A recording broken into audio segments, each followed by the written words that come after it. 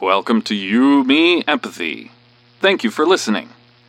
We would like to remind you that this podcast is for informational and entertainment purposes only, and is not a substitute for medical advice, diagnosis, or treatment. Known as just a silly boy with a feely heart. Please consider supporting the show. Check us out on Patreon or simply leave a review on iTunes. Here's your host and creator of the show, Known Wells. Greetings, Empathy Heroes. Welcome to You, Me, Empathy. My name is Known Wells, and this is episode 22. Thank you for being here.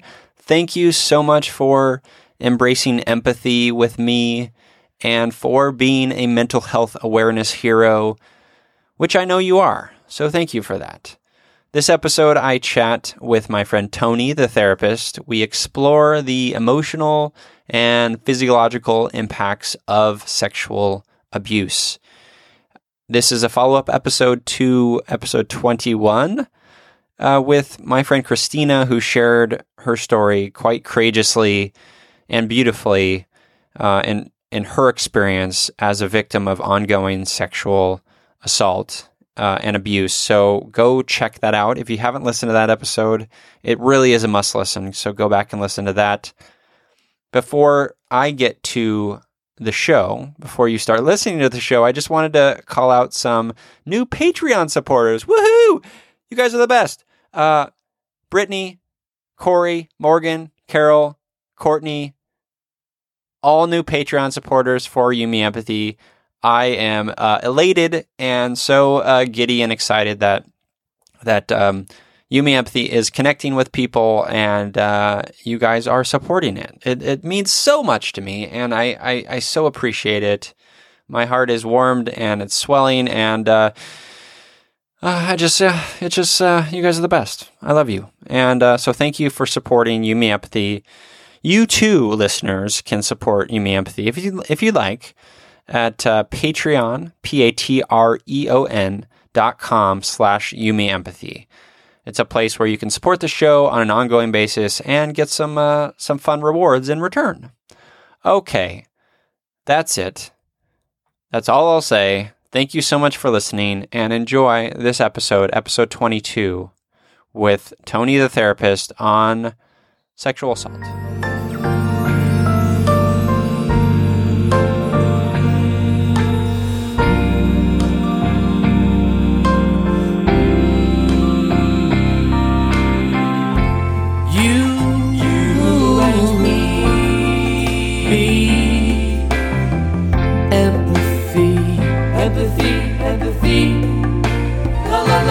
La la la la.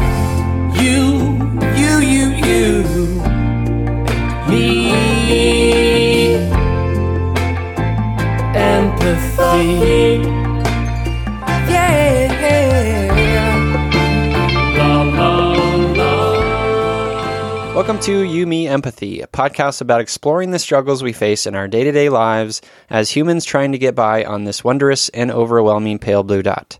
The intent of You, Me, Empathy is to talk openly, without judgment, about our neuroses, our mental illnesses, our shared anxieties and worries, to create a dialogue that is vulnerable and deeply human and empathetic, and to share that dialogue with others to inspire emotional and cognitive collaboration and insight so we can, hand in hand, break down the stigma that make us feel shame and guilt for struggling, for feeling our feelings, for being human.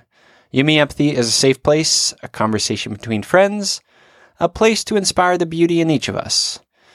Today, I am happy to embark on another empathy journey with my friend Tony Romike for Tony Time. Hey, Known. Hey. How are you, buddy? I'm okay. How are you? I'm all right.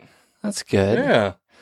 So today's episode is a follow-up to my chat with my friend Christina, and I first want to just mention to the listeners that you need to go back and listen to that episode. It's Christina was very courageous and in opening up her heart and sort of to me, and I was just really in awe of her story and just her bravery in telling her story. And so it's a dark one. There's a trigger warning there. We talk about some pretty dark stuff, but I think ultimately it was a really healing conversation, and Christina is just someone I admire and really care for. So go back, listen to that episode.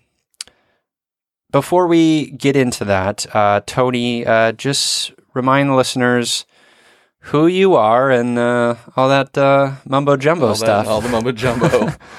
So my name is Anthony Romike, but I do go by Tony as a nickname. But my board knows me as Anthony Romike, and I'm a licensed marriage and family therapist here in the state of California, licensed through the Board of Behavioral Sciences, and that's license number LMFT 47805. And I'm also a certified sex addiction therapist through the International Institute of Trauma and Addiction Professionals, and I have a private practice in Tustin, California. Great. I think that's everything. Yeah, awesome. I think I've dotted my I's and crossed my T's. Are you enjoying doing that every Tony time? Yeah, it's wonderful. I get to, reflect on my journey. Good. That's good. I'm happy. Bring up the pain of grad school and tests and board exams. Sounds terrible. It's quite the wonderful reminder. Thank you for that. You're welcome. Yeah. Anytime. I appreciate that. Well, Tony time. Every Tony time. Any Tony time. That's true. Yeah. Well, listeners, today we are going to talk about sexual abuse is really the topic. And I don't mean to be so on the nose about that, but that's what Christina and I mainly focused on and her experience with sexual abuse. And I guess my first question with Tony is, what's your experience with that in terms of your patient base? Yeah, definitely a fair amount. And, thinking about that podcast, which I, again, freshly listened to last night, I feel like I just have to even get out is just wow. Wow, yeah. And you had said it today already, but just courageous. What a courageous act. And, I just kept thinking that through the whole podcast. And it was my second time going through it. And I was just maybe even more into it the second time as I was listening to it again, just, listening to Christina's story, hearing all that she went through. And I just, I had so many different emotions going through listening to her history and her life. But the courage to talk about it, the bravery to talk about it and share her story, I was so impacted by, and I know the listeners will be as well. And it was just such inspiring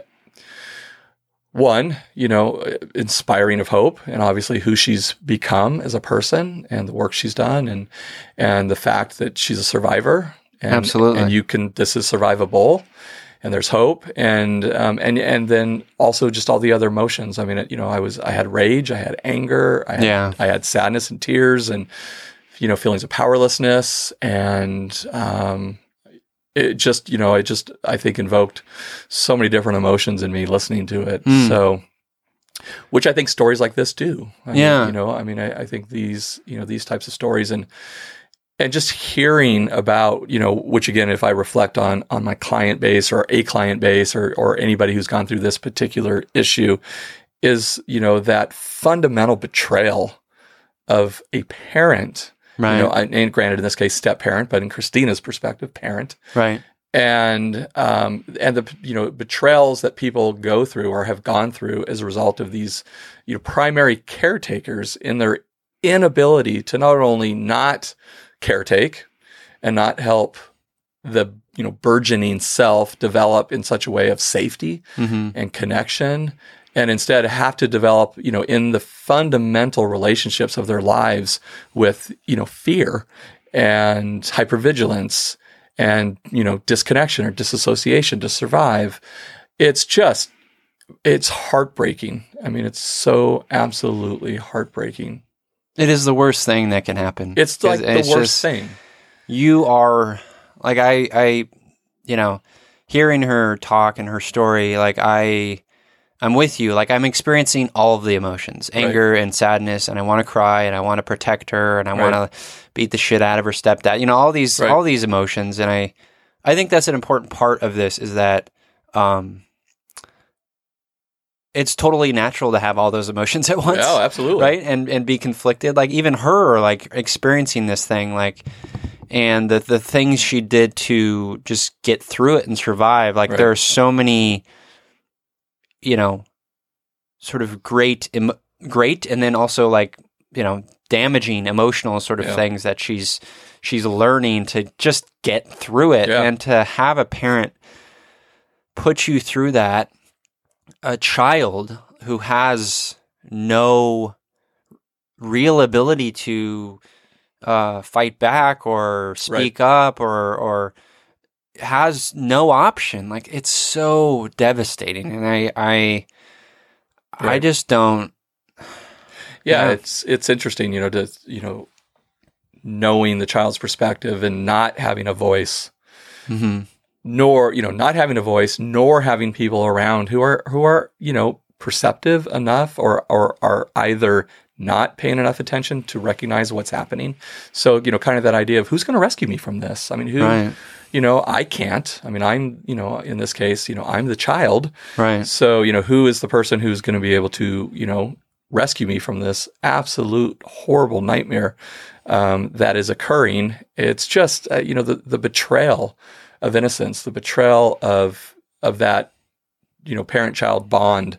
It's so primary. It's such a broken primary relationship, and it's just it's devastating. Yeah. So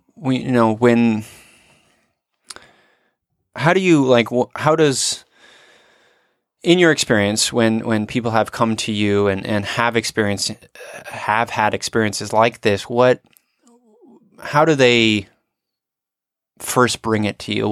How are they positioning it? What is the sort of psychological sort of frame with which they bring it to you? Because I imagine it's, as we're saying with Christina, it's so brave to be able to talk about that, and it took her a long time to do that. So how has that been for your patients? Well, I think, it's, listening to Christina's story and having, heard, many others, either, personally, professionally, or through readings and, various, forms of channels of different forms of communication, and just, hearing all the ways in which, people have experienced, this type of early childhood trauma. It's, I think, the thing more often than not, and I'm reflecting on Bessel's book again, which we reference here quite a bit. The Body Keeps the Score. First name basis with Bessel. Yeah, it's Bessel. We don't even go by Mr. Van der Kolk anymore. No, it's just Bessel. Bessie. And which I think his book does a wonderful job of pointing out, client presentation and this idea that, it's either going to take the form maybe of a depression, maybe chronic depression, throughout a lifetime. Maybe it's chronic anxiety, paired with chronic depression. It's a lifetime of just, poor relationships, abusive relationships potentially, and or even addictions. I see. So it's not like someone comes to you and says, "I've been sexually abused." It's you sort of uncovering that over time. Right. It's I think, again, it's not maybe that the person's not aware that they've been sexually abused. Right. It's generally that the adult presentation takes a different form. Sure. It generally takes the form of some other mental health based type of or relational based issue, and the presentation or the reporting issue is generally again something otherwise clinical in nature, whether it's again chronic relational problems, a broken relationship, abusive relationships. Why am I staying in abusive relationships? Addiction, now a developed history of addiction, and I think early childhood attachment, breaches, wounds, traumas, things of this nature, are set up those kind of foundational templates for I think some of these other clinical issues that we're talking about. And quite often, I would think most mental health practitioners would say that these are the type of presentations they're probably going to get in their office. And so it's to your point, it's not going to be somebody generally coming in just saying, that I was sexually abused and I want to work on that. Well, and is that also part of like how they're dealing with it, right? They like, sure. Obviously not going through that experience, but I can maybe sort of empathize to a point where I feel like talking around it or Sure. Not being able to even just put it into words and admit to myself that it happened. Absolutely. Or even, I imagine that it wouldn't be uncommon for somebody to even say, I didn't put two and two together. Yeah. That's in this compartment over here, and I didn't know that was actually connected to this presenting issue. Oh, interesting. It's not a lack of knowing. It's just, I didn't know, like I didn't put two and two together, so to speak. And again, it's not uncommon for, years and years and years and years and years and years of history to pass before somebody may come in with a clinical presentation and do work around that, in which maybe these types of, again, early childhood traumas may be uncovered. And it's just, it's through the process of assessment, through the process of treatment that, it's possible to get to these underlying issues. And, but yeah, probably not going to be the surface presentation. When you get to a point with a patient and they do reveal that, what is your response? Well, I think in this particular case, what I'm thinking of is you've just, with that question is that how important it is to understand what it is that you're dealing with. I think when somebody, has uncovered this type of early childhood experience, and because I think it's going to be so foundational to many aspects of life, and I'm certainly, one of the big ones I'm thinking about is relational. Yeah. Yeah. Trying to think about what would something like this do to, to that person and their relational experiences forward. And what would that, so how has that person protected themselves, right? How have they protected themselves? What is it they've done over their lifetime, perchance, to remain safe and yet attempt to be connected, maybe attempt to have relationships. And in thinking about that, I just think, trauma and trauma treatment, again, whether it's, through the wonderful book that obviously we just can't plug enough, but Bessel van der Kolk's The Body Keeps the Score, or the work of Peter Levine, and people who have done a lot of work around trauma, and whether it's even in the form now of different theoretical orientations like we've touched on, whether it's sensory motor, whether it's somatic therapies, whether it's EMDR, whether it's some of these other trauma-based type of therapies, I think it's really important for people to get the appropriate type of therapy relevant to interventions that are really going to help, move them through maybe those early childhood traumas and really, kind of broken attachment experiences. Because, if there's been that form of early childhood abuse, particularly from a caretaker, a parent, and, think about the impact, that could have lifelong. Right. With, if you couldn't be safe with your parents, whom can you be safe with later in life? These are the people who were, the people entrusted with everything about your, growth and your mental well-being and your, development of bonding and connection and safety. And if that's been, fundamentally broken, think about the adaptive process that would have to come with that in terms of how am I going to make myself better, right? Right. I remember Christina talking about, that she, became a great student and she became a, kind of a high performance type of person. And, again, I'm not going to draw the parallels to say that's directly, correlated or related, since she's obviously not my client and I've never treated her.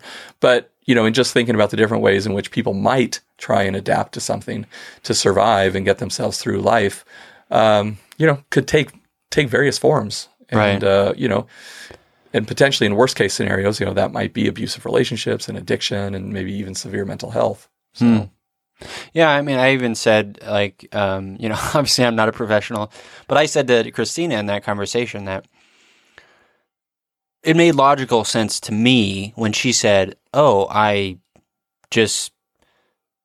realized that this environment, I was going to be put in that position that was terrifying and dangerous and traumatic. And so I'm going to put myself in another environment and try to be there as often as possible. That makes total sense to me. Yeah. And, as you and I have touched on through many of our podcasts, the essence of survival is just always so shocking and surprising to me in a good way, meaning the things we do to survive and to adapt and to cope through whatever it is that we've been challenged with, and, whatever, types of traumas and, horrible things that have happened to us and that we've gone through, but survived. And so whatever it is somebody may have adapted to survive, I have the greatest amounts of compassion for. And when, they can talk about those experiences, again, my understanding, my acceptance, my compassion for, their survival and whatever form that may have taken is a, kind of understandable, expected, type of response. And looking back or, sitting with the person in the current and being able to think in terms of how to move them forward, understanding that, you did what you had to do. Yeah. And if that might not work for you any longer, that, may have been, a form of adaptation that you needed to survive whatever you had experienced. And at some point must have worked for you. At some point, there certainly must have been a very important reason that worked. It's just not working any longer. It's not allowing you to be the relationally healthy, connected person or, relationally satisfied person that you're longing to be, and helping, somebody get back to that place or get to that place maybe for the first time ever.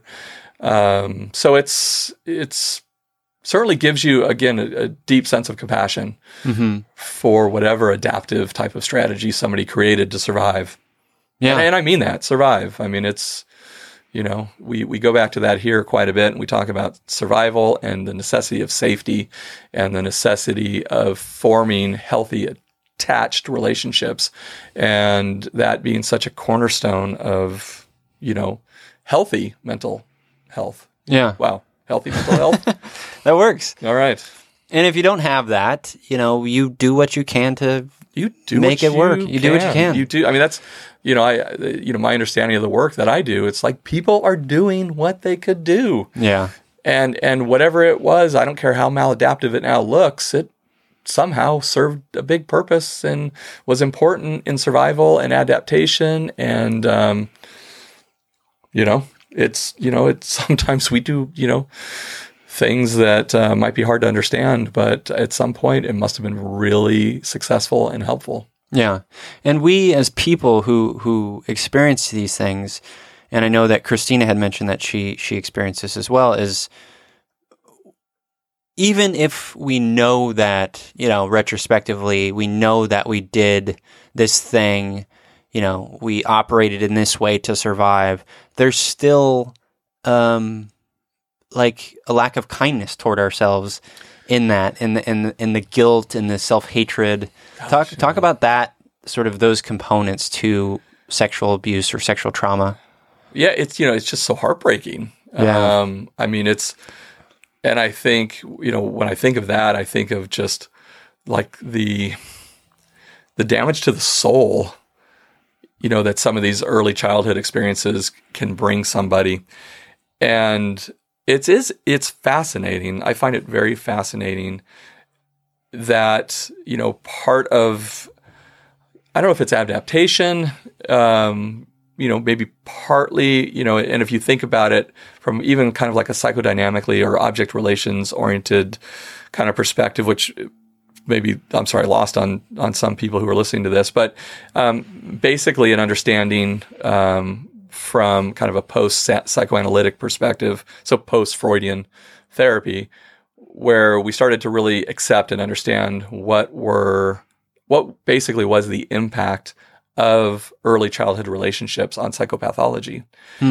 And what we started, traditional psychoanalysis, from my understanding, was very much focused on individual functioning, individual, drives within the person.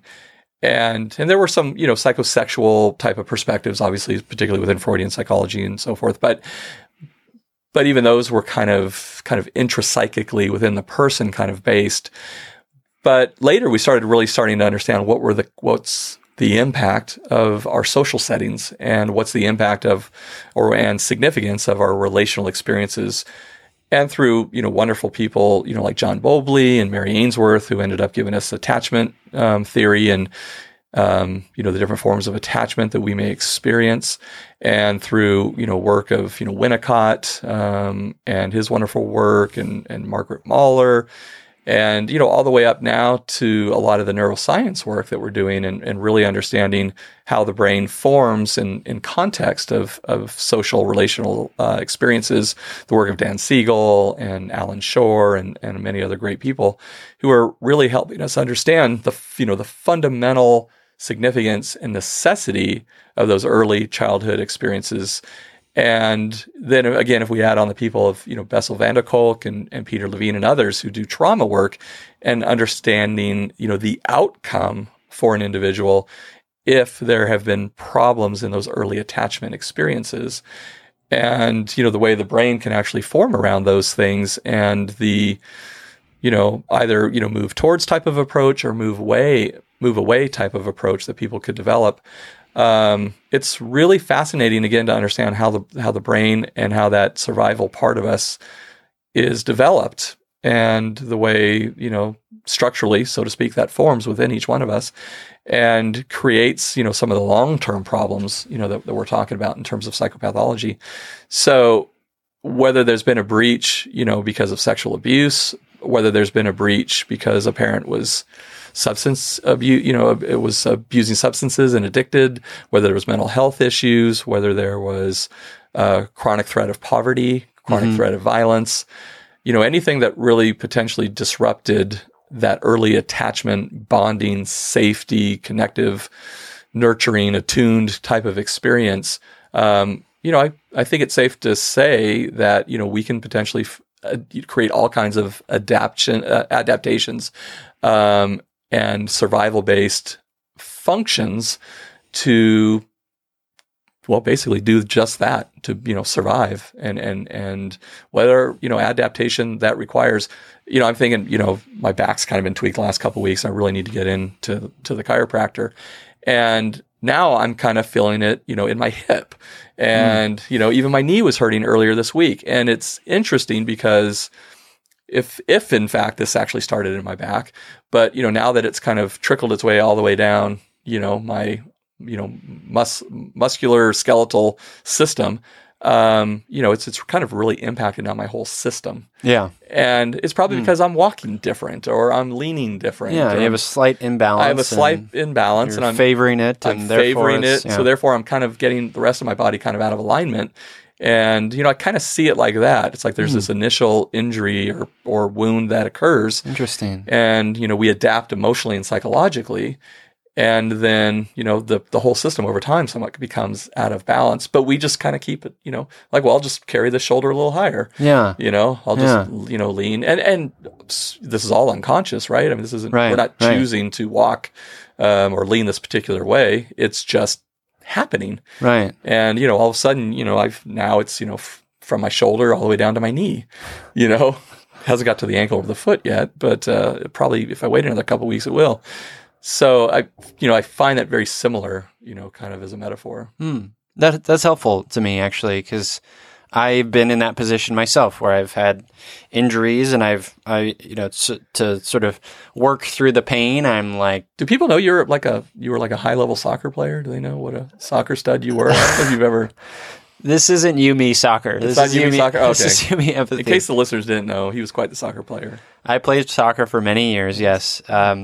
But yeah, so I've had many injuries in my life and have been in a place where I've felt pain and therefore I'm favoring one side and then that can impact other areas. That makes total sense. Yeah. I mean, because the mental stuff, the unseen, right. It's hard to have a frame of mind or just like a framework to understand how things impact us. Right. And so that's helpful. Yeah, because, I think, again, so much of this is happening out of our awareness. We're not consciously making choices to say, I think an anxiety disorder here would work really well. So I think I'm going to go ahead and create, a worry-based, fear-based system. It's... That would be interesting right. if we reacted that way. But right. We do not. Yeah, and we do not. But it shows up. Yeah. And it, as does, maybe a depression, as does, maybe even substance use and maybe alcohol use and maybe overspending or maybe indulging in sex and, thinking at first like, this kind of helps, when I go to that party and I've had a couple drinks before I get in, or maybe once I'm there, I'm a little more social and maybe I'm not thinking about the stress of the week, or maybe I'm not thinking about the pain I'm kind of experiencing or depression or anxiety. And then, it's fairly easy to want to slip into that again, maybe at another time and do the same thing. And, if that becomes, chronic enough, you potentially could adapt, a dependence, and or addiction. And, when that happens, we never know, and it's virtually, very different for every person. But again, it starts off as something very innocent. It doesn't start off of like, hey, I want to grab this beer, and I really hope in 2 years I'm a full blown, alcoholic, because that would be awesome. It just starts off as, wow, it was really great. That beer really made me feel good. It just alleviated a lot of pain. I feel like now we're starting to see a lot of that with video gaming and gaming in general. What do you mean? Just the same thing, it's just how enjoyable it is to sit down and lose yourself maybe in a game or even lose yourself in the internet and just check out, completely just lose yourself. I know, I've sat down with the internet and had one thing specifically I'm searching for, and 3 hours later I'm in, automotive repair of a, 66 Chevy Nova. And, I'm like, I was looking up, does fluoride, actually exist in our water or something? I don't know. Yeah. And all of a sudden I'm so far away and I feel like it's been 20 minutes and it's, been 2 hours and I've just completely zoned out and checked out and I just wasn't present. I mean, simply wasn't present. And I think, people are finding themselves doing and spending more time in those types of behaviors, disconnecting and being very much in a different, almost kind of just a very disconnected type of experience, almost somewhat dissociative. And it's a place where we're not feeling, right? If you're spending 3, 4, 5 hours in a game, you're not self-connected, right? Mm-hmm. You're not in a place of self-awareness. You're very much in a very, very different place. So disassociating, disconnecting, those you would say are common coping mechanisms or symptoms of someone who's experienced a trauma like sexual abuse? Certainly can. Yeah. I mean, it's certainly one of the things that somebody can adapt. What are some others? Compulsive use of substances or shopping or spending, anything that may take us out of, our present current mood and put us into a different mood state, something that could serve to numb, something that could serve to give us a form of escape. And, fantasy can be used for that as well. And, and that fantasy can take many forms. I mean, it could losing ourselves in our own thoughts, losing ourselves in chronic daydreaming, it can even take that form. You can lose yourself in a book, right? You can lose yourself in fantasy. You can lose yourself in a great piece of fiction. You can lose yourself in gaming, as we've talked about, and substances, substances, obviously, drugs. I mean, we have such an opioid, abuse occurring in our nation at this point. It's, I've been reading and, different articles on that. And it just seems like what a severe health crisis we have is it's relating to opiates and death. And I don't have the statistics, but I was reading some recently and I was just shocked and floored at the opiate, epidemic. So prescription drugs. I mean, we're talking about the actual prescription drugs. I hear anecdotally, so I don't know if it's accurate, but I hear, heroin's on the rise. which would make sense because, I hear that people can switch from the prescription painkillers to heroin if it's certainly cheap enough. I mean, this is an anecdote, obviously, but that's what happened to Harris Whittles. That's right. He went from opiates and, he was basically said to his sister Stephanie, who wrote this amazing book called Everything is Horrible and Wonderful, you should absolutely read. He said basically opiates, he just was having to take so much of them and they were expensive and heroin was cheap. Yeah. Yeah. Yeah. That's what you hear. And, it's just horrible, I mean, once people, make some of those transitions, just knowing the depth of their addiction, and just knowing the severity of it. And it's just such a, powerful drug, obviously, as are others. But, and even so getting back to disconnection, disassociation, and there's various levels of dissociation. I mean, in various forms that it can take. Well, some of it, would you say some of it is of value? Oh, it's just about balance, right? Well, yeah, absolutely. I mean, right, exactly. I mean, a lot of it's about balance and to what degree. To what degree, yeah. Do we do something like this? I mean, I think we all do it. I mean, have you ever driven down the street and you're like, where was I that last mile?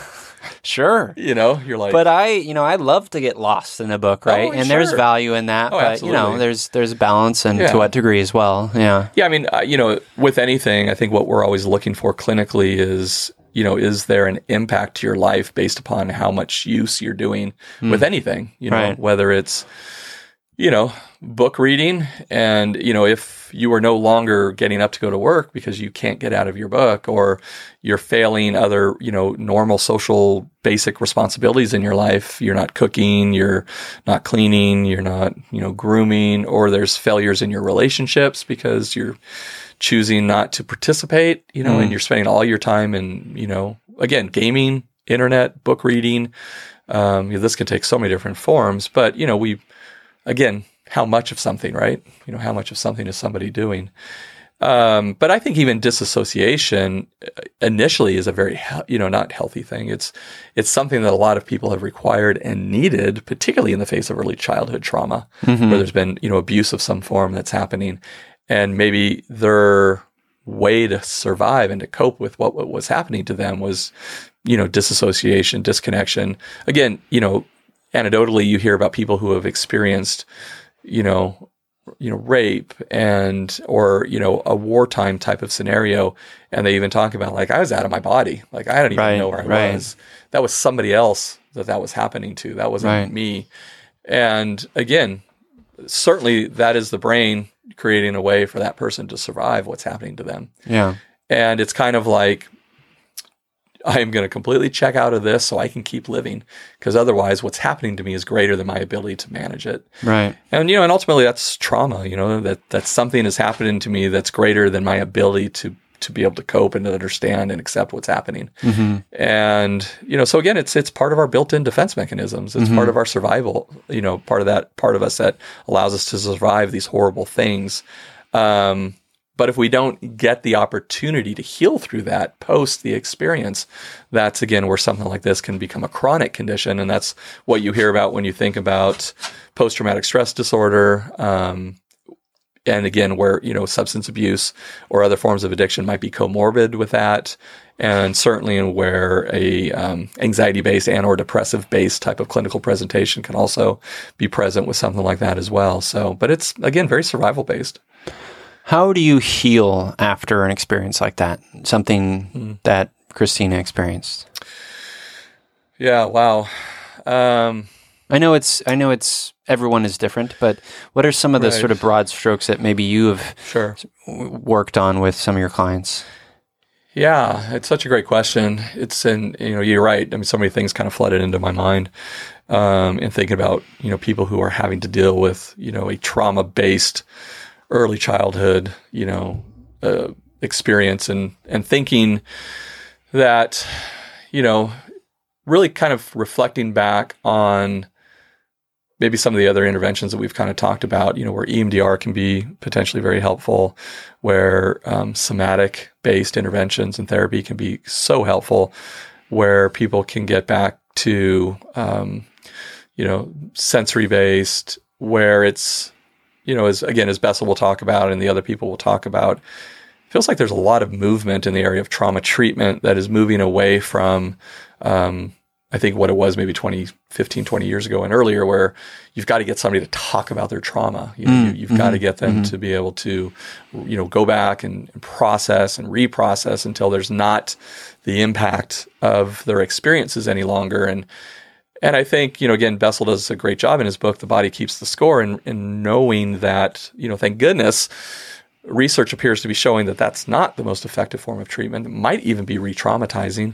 And instead, it might be some of these other, or potentially they're getting good benefits from other forms of interventions that are helping people learn to be present today with themselves. It's helping them reconnect with themselves in the present and helping them build a part of themselves, kind of an internal resourcing, if you will, of their ability to be connected to themselves in such a way where it's not overwhelming, like it was, or there's not the information, inside of themselves that they weren't connected to as they were before. Because again, part of this disconnection or dissociation is losing that connection with yourself.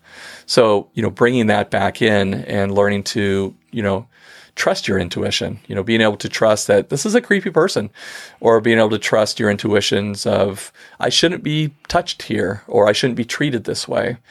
And allowing them to know that intuitively inside of themselves, to be able to set healthy boundaries. I think people who have experienced this type of early trauma, can potentially have a very difficult time being able to be, self-connected and self-aware enough to know this doesn't feel right for me and I don't want to accept this. Yeah. And or to be able to set healthy boundaries, to be able to say, this is not okay for me and I won't accept this. And to have that permission, we've talked about that kind of empowered place of having a voice, to be able to have permission to be self-protective. Yeah. To have permission to be able to say, I can say no, or I can leave this situation. I don't have to stay here. I can do something different. I can be empowered. I can be assertive. And, I think some people even take, karate classes and self-defense classes, to feel empowered, to feel... It's pronounced karate. Karate. Pardon me. I don't really know. My faux pas. But just, these really cool things to just really, I think, help people, feel empowered and self-connected. And we've talked about mindful-based, activities quite a bit, which I think is a huge part of this. Psychopharmacological interventions can potentially be helpful as well, through an evaluation and assessment with a qualified psychiatrist. And potentially medication? And potentially medication, okay. Absolutely. Yeah. And, as well as, traditional psychotherapy, which is, again, the potential for a, relationally based experience in which the person can find safety and validation for their experiences and help them, get in touch with. It seems so helpful at times when people get to be seen, heard, particularly because they weren't, and to be able to to be able to sit with somebody and normalize and validate their pain or their hurt or the fact that they weren't seen or that they weren't rescued, or going back to something you talked about earlier, which was, this wasn't my fault. Right. Like I was a child. Right. This, what happened to me was not my responsibility. I was not complicit in this. There's no accuracy to this. I do not need to carry that belief with me, which is very difficult to heal, by the way. I mean, it takes time. But it's to have somebody, again, be able to validate and normalize and to be able to give permission to those things that, as a child, they didn't get. Right. They didn't get, and unfortunately carried, potentially many inaccurate thoughts and statements and beliefs that, can also play a huge part in some of these other manifestations that we've talked about, guilt, shame, which certainly can lead to anxiety-based, depression-based type of disorders. So yeah. But again, there's hope. There is hope. And it's, we always talk about that here, that there's, I mean, that's why we do this podcast, right? I mean, absolutely. It's about that, bringing hope to people to understand that, there's resources. We're listening. We're listening. We there's hear resources, and that, and again, I was thinking about that with Christina's, podcast, and just thinking like, wow, like what potentially is her courage bringing other people who maybe have not yet, started their work on this, or are wondering about, I was just so thankful again of her courage and her ability to talk so openly and take such a vulnerable risk in sharing this with you and our listeners, and just what a wonderful thing to even help other people who might potentially know somebody or might be dealing with this themselves. Right. So thankful for that. I'm very thankful for that, and I it's just a wonderful perspective to have to, experience the thing and then have the courage to speak about that thing in the hopes of, and I know Christina has this, in the hopes of helping others and creating that potential connection for others to maybe make one positive step forward. Oh, absolutely. I mean, absolutely. Yeah. I mean, what a just absolutely wonderful thing that, again, just must have taken so much courage and so much bravery and risk and but I'm just, so thankful for her and what she was willing to share. Good job, Christina. Yeah, great job. And listeners, if you haven't listened to that episode, or even if you have, go back and listen to it. Just a tremendous story. And just reiterating that. Yeah, I mean, like I said, I've had the opportunity now to go through it twice and just, I'll probably go through it again. I mean, honestly, I think it's just such a... there was so much there. I feel like, I want to give it even more experience and by listening to it again, and just because I think, I pick up different things at different times, obviously depending on where I'm at. And, sure. And there's just so much there, but just, really amazing. Cool. Well, I think that is good for this episode of Tony Time. Thanks for listening, guys. Again, go back, listen to that episode with Christina. And just remember that there's hope, that there are people out there that have stories like yours, and you have the ability and capacity to take that step forward. And even though it can be difficult, and it will, there are people in your life that will help you through it. Absolutely. So, I guess that's it. I want to thank Tony for being here. Always my pleasure. Thank you, Known. You're very welcome. All right. And as always, I'm here, you're here. We're here together on this wayward, overwhelming, awe-inspiring pale blue dot. We have each other. It's you, me, empathy.